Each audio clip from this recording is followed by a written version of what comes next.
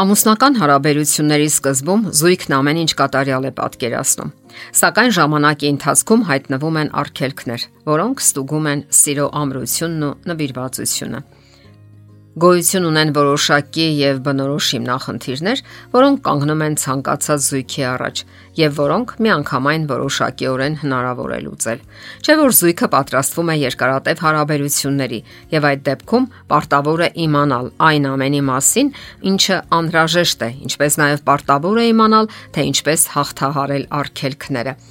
Եվ այսպես, զույգը պետք է լինի իրատես։ Պետք չէ միանգամից շատ բան պահանջել հարաբերությունից։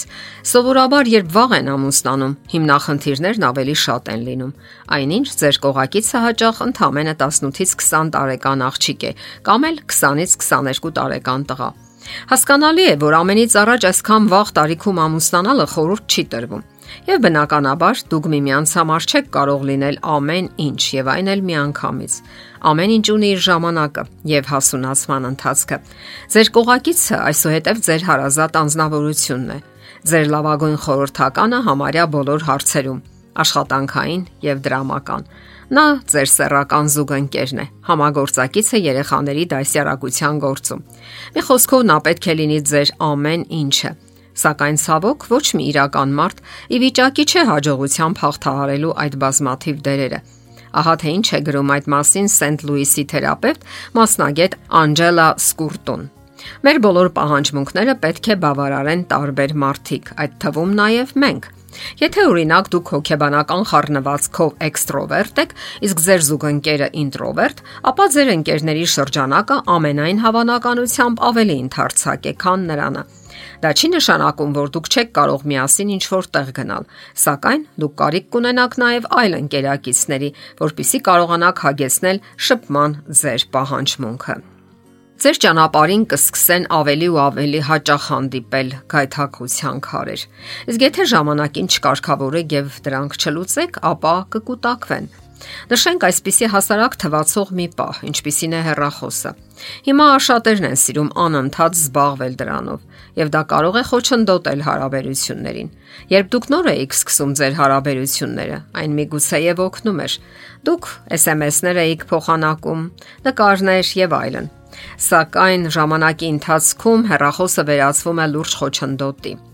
Հոգեբույժ Անդրեա Ուոտչերը հարավային Կալիֆոռնիայից նշում է. Որքան երկար եք դուք միասին ապրում, այնքան մեծ է հավանականությունը, որ սմարթֆոնը կխանգարի ձեր հարաբերություններին։ Մեր օրերում, երբ մեր կյանքի մեծ մասը անցնում է վիրտուալ տարածության մեջ, շատ հեշտ է բաց թողնել այն իրական կապը, որ առաջացել էր մեր համատեղ կյանքի ընթացքում կամ սկզբում։ Ինչ անել։ Ձեր զուգընկերոջը ցույց տվեք, որ կենթանի շփումը շատ ավելի կարևոր է ձեզ համար, քան վիրտուալ թափառումները։ Երբ տուն եք գալիս, մի կառչեք համակարգչից կամ հեռախոսից, այլ նրան ասացեք առանց այլևայլության, որ ցանկանում եք շփվել նրա հետ եւ փորձեք խորամուխ լինել այն ամենի մեջ, ինչ ասում է ձեր զուգընկերը։ Դե եթե նրա համար կարևոր է ձեզ հետ շփվելը, ուրեմն նրա խոսքերը արժանի են ձեր լիակատար ուշադրությանը։ Իհարկե, հարկավոր է կարևորել նաև սեռական հարաբերությունները։ Որքան էլ այս մերձ ոլորտը արժանի լինի ամենայն ուշադրության, պատրաստ եղեք այն բանին, որ երբեմն ձեզ հիասթափություններ են սպասում։ Դա ունի տարբեր պատճառներ։ Ժամանակի ընթացքում փոխվում են սեռական ցանկություններն ու հնարավորությունները։ Հնարավոր է չհամընկնեն ձեր ամենօրյա գրաֆիկներն ու ցանկությունները։ Կողմերից մեկը գուցե միշտ զբաղված լինի։ Արդյունքում մեկը կամ երկուսն էլ կարող են ժամանակ կամ ցանկություն չունենալ հարաբերության համար։ Մերձ հարաբերություններում այդ հիմնախնդիրը հաղթահարելու համար Ուոտչերը խորհուրդ է տալիս առանձնահատուկ ուշադրություն հատկացնել շոշափողական շփումներին, որոնք բոլորովին էլ պարտադիր չէ, որ հանգեցնեն սեռական հարաբերության։ Նա այսպես է պարզաբանում այդ հարցը. Անբավարար մերձությունը հաճախ ավելի խոր հիմնախնդիրների առկայության հետևանք է։ Ավելի լավ է դադարեք մտածել սեռական հարաբերության մասին որպես գլխավոր նպատակի եւ սկսեք ավելի հասարակ շփումներից։ Նաև պատրաստ եղեք նրան, որ ձեր զուգընկերը չի ազատվելու որոշ վատ սովորություններից։ Ասենք սովորություն ունի լոգարանի ցանցի վրա թողնելու մազերի փունջը։ Իրականում բավական է 1-2 անգամ ասել այդ մասին եւ նա պարտավոր է ինքը հոգա դրա մասին։ Սակայն կյանքում հաճախ ստացվում է այնպես, որ դիմացինը չի ընդունում դա կամ էլ անտեսում է։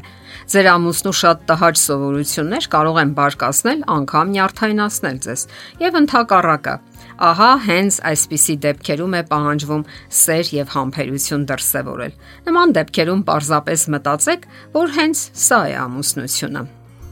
Ամուսնական կյանքում հնարավոր է լինեն նաև դրամական հիմնախնդիրներ։ Տղամարդկանց մոտ ֆինանսների հետ կապված սթրեսը դեպրեսիաների հիմնական պատճառն է։ Դրա հետ կապված զույգը հաճախ է հեռանում հոգեբանորեն եւ ֆիզիկապես։ Մասնագետները խորհուրդ են տալիս միասին լուծել դրամական բոլոր հարցերը։ Վիլյամսբուրգի ընտանեկան հոգեբույժ Ամանդա Դևերիչը խորհուրդ է տալիս. եղեք մեկ թիմ դրամական հարցերում։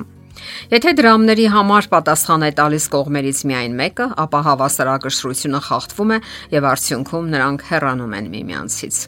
Հիշենք, կարևոր է, որպիսի ընտանիքում իսկապես իրականացվի հավասարություն, տեղի ունենա տնային աշխատանքի հավասար բաշխում եւ կարևոր որոշումների համաձայնեցված ընդունում։ Եթերում ընտանիք հաղորդաշարներ։